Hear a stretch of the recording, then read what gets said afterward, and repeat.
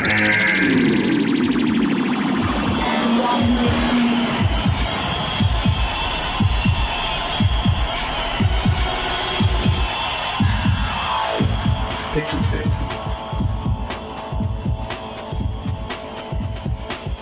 and welcome to another episode of Pixel Sift. My name is Gianni, and as always, joining me into the studio today are Scott and Mitch. Hey, hey. Yeah, I was born live. Yeah. Born live, ready to go. We've got James as well, making the video work. And also joining us live today, we are joined over Skype via the magic of internet technology by the founder of Giant Margarita in Lewis and developer Adam Zulkifly. Ian and Adam are here to talk about their game, Party Golf. Hi. Hello. Thanks for joining us today, guys. Very good to have you joining us. Always good. Always a pleasure. We love making new friends. Super excited to be here. All right, yeah, we'll also be talking about the online grey market game key sales. There's some shady business going on down in that neck of the woods. And lastly, we'll take a look at how getting yourself out of game media circles can enhance your enjoyment of the game when you finally get your hands on it. And that's what's coming up today on episode 36 of Pixel Sift. Let's jump into it. Pixel Sift! It's not Pixel Sieve, it's Pixel Sift. Pixel Sift! So yeah, with services like Humble Bundle making it easier to obtain PC games, like more gamers are finding themselves with, PC keys for days. And they don't really know what to do with them. So thankfully, there's a service known as G2A, a sort of eBay for game keys. This is allowing people to sell their game keys surplus, but there might be some funny business going on in the background as well. So the whole thing about eBay with, the way that it works is that it is a system that basically facilitates the transfer of money effectively, right? Yep. That's what it does. And G2A has a very similar system. And then they have people who have maybe purchased bundles and have picked up extra keys that they don't need anymore or have got duplicates of and they can't redeem more than one of them to their Steam account, can then go and sell their accounts, their keys on to other people. So this is kind of touching on the transfer of license almost. It is. It's an interesting sort of situation where we, previously have got these license agreements where something through like Steam, for example, where people will purchase a license in perpetuity but there's no way to trade it. Now they've got sort of slightly different ways. And this is sort of an evolution of the way that this bundle model has kind of started to work, in that you have kind of pushed the cost down and made things more affordable and more accessible for people, which is always a great thing.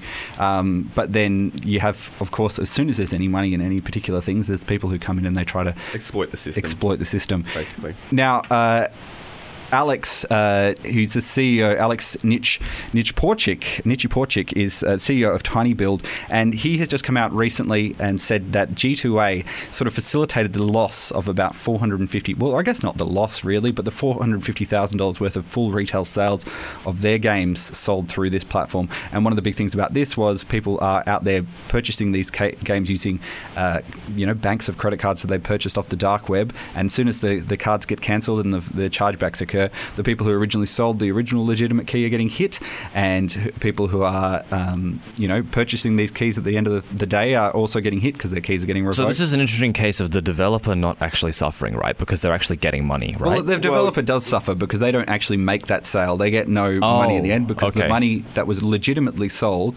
the key that may have been legitimately sold through any of these other bundles, is now being charged back. So the credit card companies that originally did that now get their money back. I'm curious to think what you have to say about this, Ian and Adam, what you feel about this sort of situation. I know you were having a little bit of a chat about this before we jumped on the air. I wasn't really aware that these reselling services existed before this broke a couple of days ago.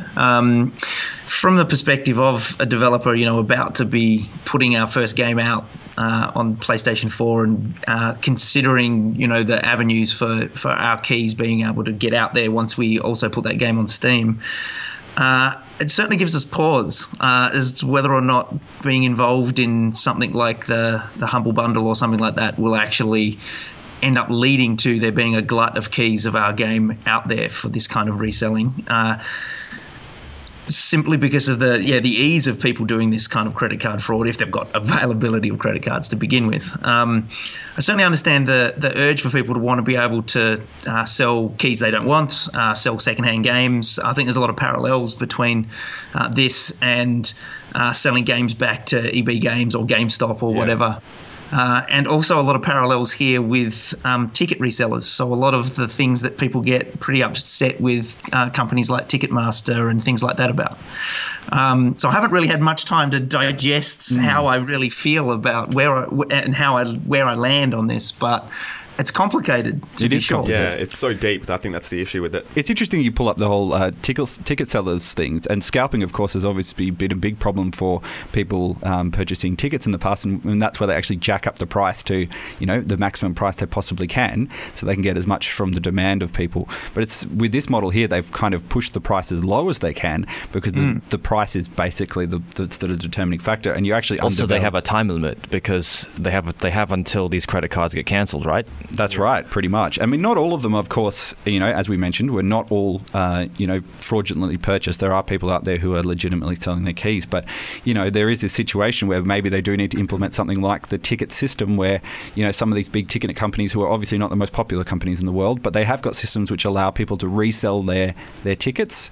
They take a bit of a commission off that, and they make sure that the people who are, not scalping these tickets, that they actually have to go through this particular system in order to redo it. Surely there's some kind of, anti-fraud system or service that they can use through, say with Ubisoft, because this problem goes back to almost a year ago with the headlines of when Ubisoft revoked all those keys that were purchased through Origin. Mm-hmm. Surely they need to implement something into their Origin marketplace that can, pick up when bulk purchases are made and, just strange purchases. Well, one of the criticisms they say is that someone like Ubisoft or EA, for example, may have the, the fraud protection and all of this stuff. It requires a lot of people, and it requires money, and it requires time to sort of itemize each individual thing. But if you're a small developer, that's time that's taken out of doing QA, that's time taken out of customer support. If you have to dig through every transaction to find out which one, and they said a lot of the ones that they sell, Alex from Tiny Build said this as well, was there are legit keys in amongst these bad batches. So there are people who are taking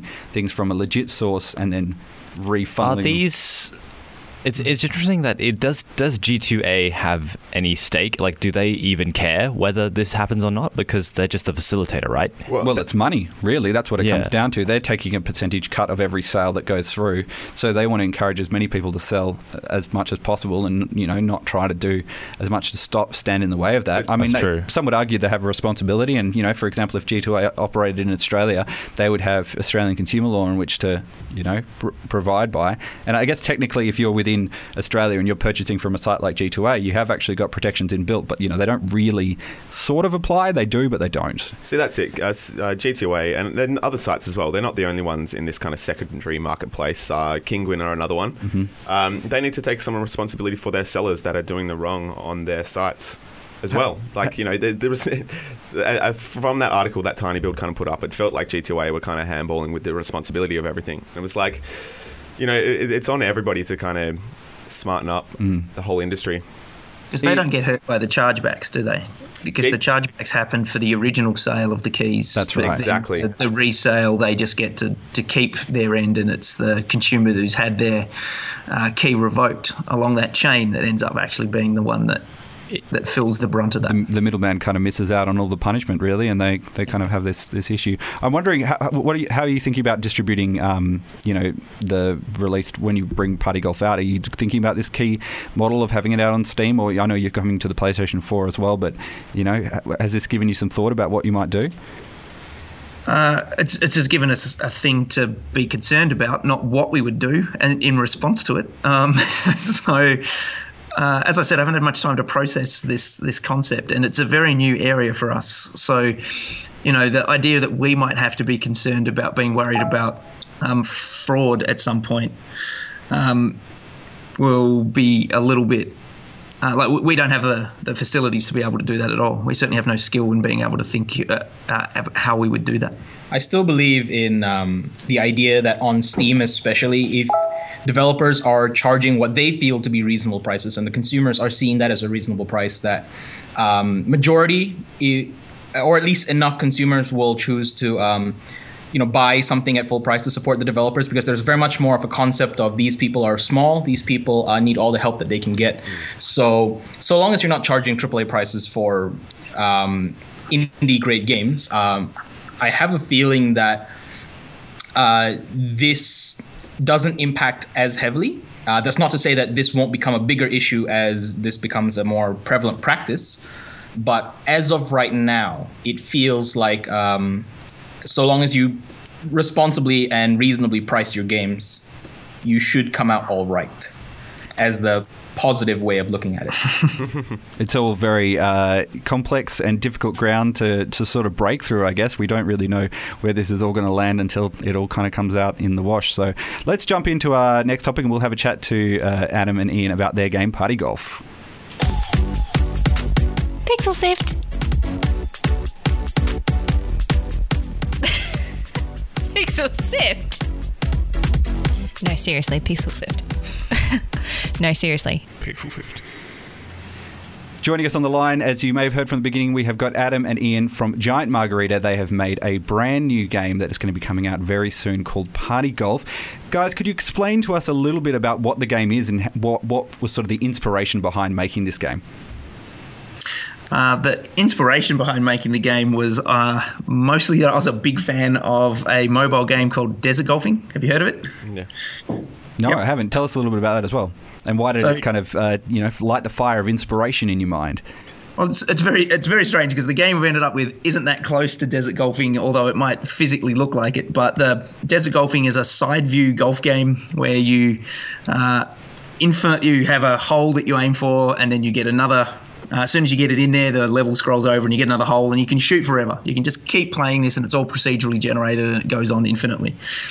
We saw that idea, but at the same time we were playing Towerfall, and we thought to ourselves through some process, which is very hard to go back to, of what if we took that idea of having this simple 2D golf game and just crammed in as much hectic multiplayer fun as we could. And we ended up with something that immediately was fun as soon as we got those systems working, and have just expanded upon that with customization. What's the trick to making a fun party game? What do you need to concentrate on when you want to make something that's nice and easy for people to just who maybe never have played your game before, maybe are over at a friend's house, and what do you do to kind of get them in quickly and get them hooked? What you want is something that is immediately satisfying. So as soon as you do your first gameplay action, you want to get a good feeling to the player out of that. So physics-based games are in a great position to be able to do that, because just the very act of hitting a ball, having it bounce around this terrain, possibly actually getting you really close to the hole or even getting a hole-in-one on the first go is a super exciting thing for us to actually watch as players. So we actually have a little metric that we use when we've shown this game at festivals and at PAX last year, which is the seconds to shouting metric. So from the very first moment that people start playing the game to the point that they're actually getting really involved. And for us, that's somewhere between 30 to 60 seconds, which we're really proud of. That's awesome. Is that a metric you're going to put out there on your posters and everything? We've got that sitting there. Do you think there's something inherently enjoyable about having sort of either a funny or a realistic physics engine? Yeah, I do. I think that if you watch little kids playing around, they can play in a sand pit for what looks like the rest of their lives, just playing with sand, making things, knocking it down, piling stuff up. Human beings just seem really wired to find those kinds of interactions really, really interesting. And so starting with that as a base means that we can layer all these other fun experiences on top of that very basic core enjoyable activity. Is it difficult to not layer too much on top of that when you're building this in? If you have to, I know there's, when you're building these things out, there's a process that you go through, and there can be an issue where you can creep too much into other areas. Do you have some rule that you try to focus on so you don't add too much? For party golf in particular, that's really difficult. It's a very good question because we're trying to make the game as customizable as possible. You can change every single part of the game that we can think about giving you access to be able to change things from the balls that you're actually using to play golf with to the way that the terrain is generated. to the actual rules of the game. So whether or not it's a fast-paced race to the hole, which is our default mode, or whether it's the slower-paced turn-based thing that normal golf would have, or just something entirely different, like trying to get into the hole with the smallest number of shots, but take the longest way to get there. So you've got people crazily bouncing all around the screen as much as possible, but still trying to use as few shots as possible.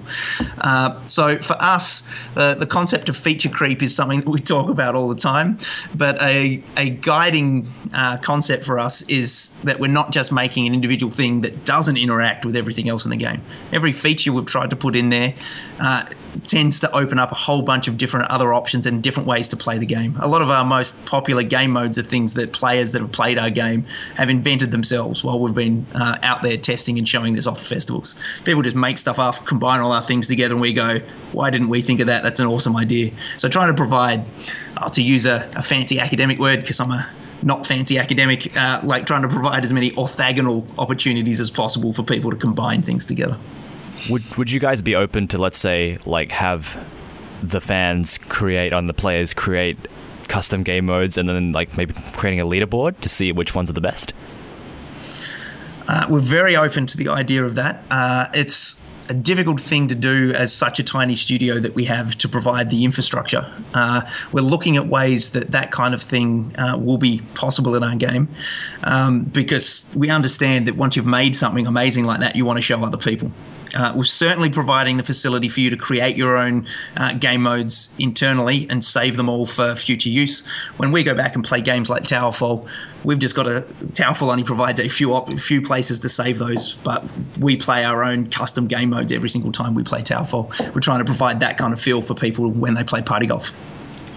Now, Ian, I'd just like to ask a little bit about Giant Margarita itself. It seems to be made up of entirely PhD candidates of your own curation. It seems like you've created your own kind of incubator down there at the University of Tasmania, huh?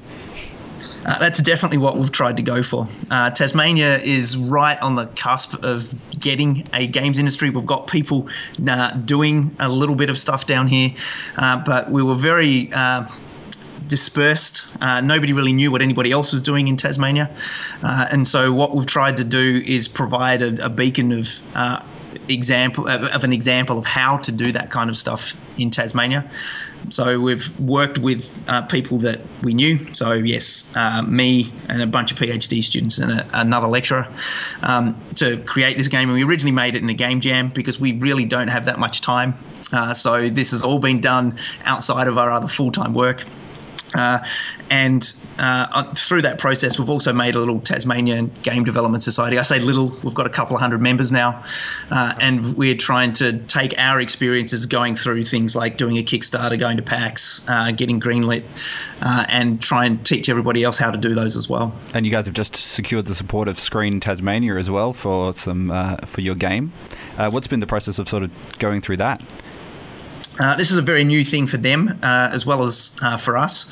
So we're one of the first couple of companies that they have done any funding for games. So they've been really, really helpful going through that process because they really want to get into helping the Tasmanian industry. So it was somewhat of an unwieldy process because it's not geared towards game companies. So, lots of stuff about doing stuff for not traditional screen-based media, but not games.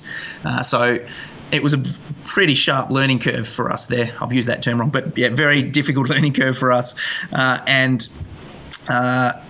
nonetheless, they helped us through every part of that process and really were just unbelievably helpful of getting that up. And that's going to really help us actually get party golf out there to people. And really help future game developers in Tasmania as well, because that means that they now have an avenue to go, hey, my game is interesting. Would you please give me some money so that I can keep developing it? Yeah, you guys. We were. They actually had a strategy planning meeting for the future of Screen Tas recently, and we had people from Giant Margarita there. We had a local journalist called Jason Imms was there, and some people from another company called Secret Lab, and a couple of people who came down from Melbourne just to sit in on that as well. And so they said they were incredibly happy to have us there and helping them guide their future direction, which is great for us and hopefully great for other people. Well, look, the game's going to be out very soon. You guys are currently working on the PC version and the PlayStation 4 version of the game. If people want to check out a bit more about the game, where should they head to and where should they go to and find some more information? Go to our website for Party Golf, partygolfgame.com. We'll have gameplay videos on there for you to look at. There's reviews of the version that we were having at PAX last year as well, and there's a few Let's Play videos out there. The game's come a long way since a lot of that media was created, but you should still be able to get a feel for what the game is, that crazy, fast-paced action, the multiplayer couch co-op. Saying every buzzword I can think of right now. Get them all in there. List we them like off. buzzwords here. Great. Well, look, we might jump into our next topic right now.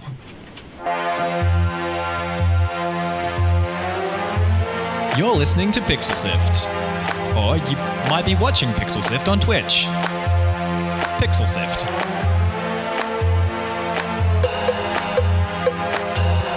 Now, do you spend a lot of time watching game reveals and trailers, trawling the internet for an extra skerrick of information about your next favourite game? Something that might make you wow in excitement one more time? Checking out Let's Plays of Party Golf online. Exactly.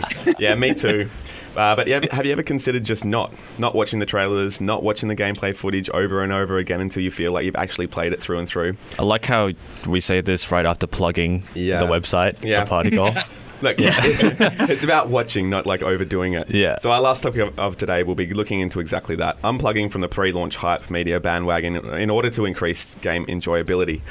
Now, at the moment, I've been a generation behind with my PS3 for a little while. So I've been kind of living vicariously through all these PS4 streamers and whatever with new games. So at the moment, I'm all about what I'm talking about, not doing at the moment. And I don't consider it because, I don't want to fall behind and not see it. But do you ruin the experience by getting involved in that if you pick up the game now? Absolutely. Like, I don't feel like I need to play a lot of games now, which is sad because I know I've kind of ruined a part of what makes, playing a new game so great. So you're a direct result of this. Yeah, and that's why I see so much merit in this because I'm like, wow, I really need to, Kind of difficult though when you make a weekly video games podcast to disconnect from games media though. I know. Slight issue. Yeah. Now, Ian, I know this is a topic that's very close to your heart. You said that you had a film that you mentioned where you thought that the whole thing was kind of ruined by some of this sort of pre-release PR content. Could you tell us a little bit about that? Yeah, it was a long time ago where I first noticed this effect because it was Men in Black 1, which is not a particularly fantastic film, but I'd seen... Oh, come on. Oh, sorry. I know. They get worse as time goes by. You don't like Tommy Lee Jones? It's terrible. What's that? You don't like Tommy Lee Jones? I do like Tommy Lee Jones. And I like hearing how grumpy he is and everything he does, apparently. All those weird Japanese ads he's done for whatever... For Boss Coffee, yeah. So... Every single funny moment in that film almost was in the preview, and I'd seen the preview like 10 times just by going to the movies before I saw the film, and so the impact of the film had been hugely decreased for me. So now I try and avoid, from that point, I tried to avoid all movie advertising. I'd tend to watch whatever the smallest fraction of a preview was until I was like, that seems interesting to me, and then entirely ignore all other reference to it. And I've started doing the same thing with games. Just recently played Uncharted 4 and had seen not a single bit of the story trailers or anything leading up to that. I saw the E3 2015, or I think that's right, their tech demo, which, it really is a teaser that doesn't actually ruin anything of the game, and that's all I watched. Even at the point where I was at GDC this year and I went to a session on the technical art of Uncharted, and he started it off by showing the story trailer. I was like, no! I had to cover my eyes and make crazy sounds so I couldn't Ian, actually see it. What do you think, let's say a game like Overwatch releases maybe supplementary content on their YouTube channel, like just those cartoon shorts? Do you think they are similar? Adam has watched a lot of this. I want to let him field this question. The shorts are, I think, completely separate in this case because the shorts are basically the only story that you overtly get with Overwatch, at least. Overwatch is a very different beast, in my opinion, with this topic because... So as a personal thing, I felt like the first time I put hands to keyboard for Overwatch, I already had 20 hours of gameplay under my belt at that point because I'd watched so much of it. But I don't feel like that took away from the experience because it made me then I was then able to go, I saw someone do this, now I want to try it, and then you realize how hard it is, what the actual physicalities of trying to pull off that maneuver is with this hero, and trying to work that around your the enemy team. Going, I saw someone do this to counter this tactic, maybe I can do that. So I feel like with Overwatch at least, all of that added to the game once you get your hands on it. And I don't know how much of that people would have found out if there weren't a lot of streamers, a lot of YouTubers who are playing hundreds of hours of these and putting up just the highlights to show you this is what's possible in this game. Who knows? Maybe a lot of people would have stopped playing and just written it off as, yeah, it's really good, but it's kind of shallow. And it's obviously not. Like, there's a lot of deep mechanics in it. I wonder with a game like Overwatch, or I guess probably even something like Party Golf as well, where the experience is what you have with everyone else that you're playing the game, and people are making up their own story, and this other stuff is almost... I absolutely agree. In a way, almost sort of supplementary. You could get away with not watching any of the shorts and still have a great time playing something like Overwatch. But a game, for example, as you mentioned, Ian, with Uncharted 4, which is... The story is the key part of it, and something like Last of Us, another Naughty Dog title as well. The gameplay is such a key part of, the story is such a key part of that. The gameplay is kind of the vehicle in which the story is delivered. I know that, so Ryan Green, he's one of the developers from the game That Dragon Cancer, actually came out and said that Let's Plays... people who are actually playing through the game on Twitch and online are actually sort of diminishing the experience of his game, but also diminishing the value of his product that he's selling, because people will then watch the whole Let's Play instead, and it should be something more of a personal experience, and a bit like watching a film, for example. You wouldn't rely on someone completely just to sort of tell you the film. You'd want to go and experience in person. So that Dragon Cancer is primarily a narrative. Instead of see, there's certain games that just don't work with that kind of thing because you reveal too much. You reveal to the point where you've lost the point of the game, really. But trailers are more unpopular than ever. Like with all the trailers, we're talking Gears of War, Battlefield, Uncharted 4, Destiny. They all this is just YouTube as well. That plays are up in the 9 millions for all of those at least. Battlefield 1, the reveal one for that was actually over 41 million views, which is ridiculous. The hunger for this kind of pre-launch hype media is high. One of the interesting things that I think people probably, and it's probably difficult for us as well, because obviously we take a lot of this on board and we look at this very regularly every day, but the vast majority of customers for these large products launches are not people who are actually going to be looking at every gaming website every time that comes out. They might glance at it, they might see it pop up on their Facebook feed, but they're not people out there going and watching. So, for example, you said 41 million views. For Battlefield 1, that was not the trailer, but the actual reveal. Yeah 41 million. Over. Right, so probably those are quite a few of duplicates, people watching them again, but their sales are going to be more than that if anything of the other games are to go by. They're selling millions and millions of copies on top of that. And is it difficult to see, I guess, the forest for the trees, and that we are kind of in it, so we can't see that the vast majority of people maybe aren't doing this particular thing, and they can come in fresh. And I wouldn't be too concerned until it actually starts affecting the way games are made, and the only thing I've seen of this was in 2013 when Nintendo announced that they were not going to put a story mode or cutscenes into the new Super Smash Bros. And their rationale for that was that as soon as we do that, people are just going to play it, upload it online, and the value of the work we put into these cutscenes in story mode is just going to be diminished. Yeah. And so they just didn't do it. And storyline used to be a reward, and there used to be sort of branching storylines as a reward for doing the best endings of particular games. And cutscenes were a reward. And now that has to be removed as a gameplay mechanic, because people are just going to go on YouTube and watch what the best ending is without doing it, and it sort of diminishes the value of I guess, the expression of doing it as well. Not to bring up another Blizzard game, but I believe some versions of StarCraft come with a Blu-ray or DVD of the cutscenes on it that you can just watch. Really? Yeah. I mean, they do have phenomenal... and they're awesome, but that's a thing that it's not necessarily a reward anymore, but I guess that's a pretty cool way of... Have games started using that PlayStation 4 feature where they don't let the recording of those things happen? Yeah. By default. So to try and keep the value of those things. I normally find that quite annoying when that happens in games, because it pops up a little toast saying recording is turned off here, and it distracts you from the cutscene. Yeah. But I wonder if that's a thing that games like Super Smash Brothers could use. Definitely something very, very interesting to think about.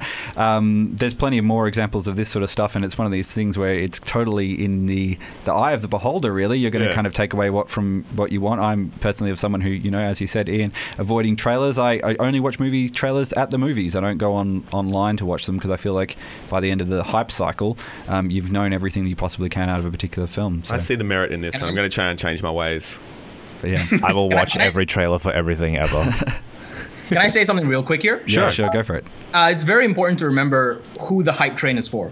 The hype train is for the developers to get more people on. If you've already decided that you want to play this game or watch this movie, you gain almost nothing by watching those trailers at that point. That is spot on. Very well put. Very well. And with that, So go watch the party golf ones because you haven't decided if you want the game yet. Well, I've already decided that I want it. We're going to jump Hey!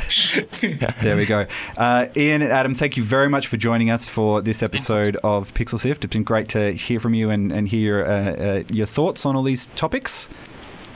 It's been great being here. Thanks for letting us have this opportunity to talk about all these things that drive us crazy. It's a great way to spend an afternoon, I have to say. Yeah, great. That's all we've got time for today. So if you want to watch this episode again, you can head to our website, which is www.pixelsift.com.au, where we'll have the audio version if you want to listen to it in the car, or we'll have the video version going up a bit later as well. There's a little trailer coming out for the next episode. That's right, yeah. No. Don't watch all the trailers of the next video. We do put one every week. I guess we do. Unless we haven't convinced you. Yeah, that's right. Scott, if people want to find us on social media, where should they head to? People, you can find us at facebook.com/pixelsift, twitter.com/pixelsift, twitch.tv/pixelsift, and youtube.com/pixelsiftau. And Mitch, our older episodes website, iTunes, Pocket Cast, Google Play. And Google Play if you're in America. You can't view it here in Australia for some reason. Yep. Email me about that, Google. Stitcher, TuneIn, everything you can get audio on, that's where we are. Thanks for joining us. We will see you guys again this time next week. Bye. Thank you. Peace out. Bye-bye. Bye.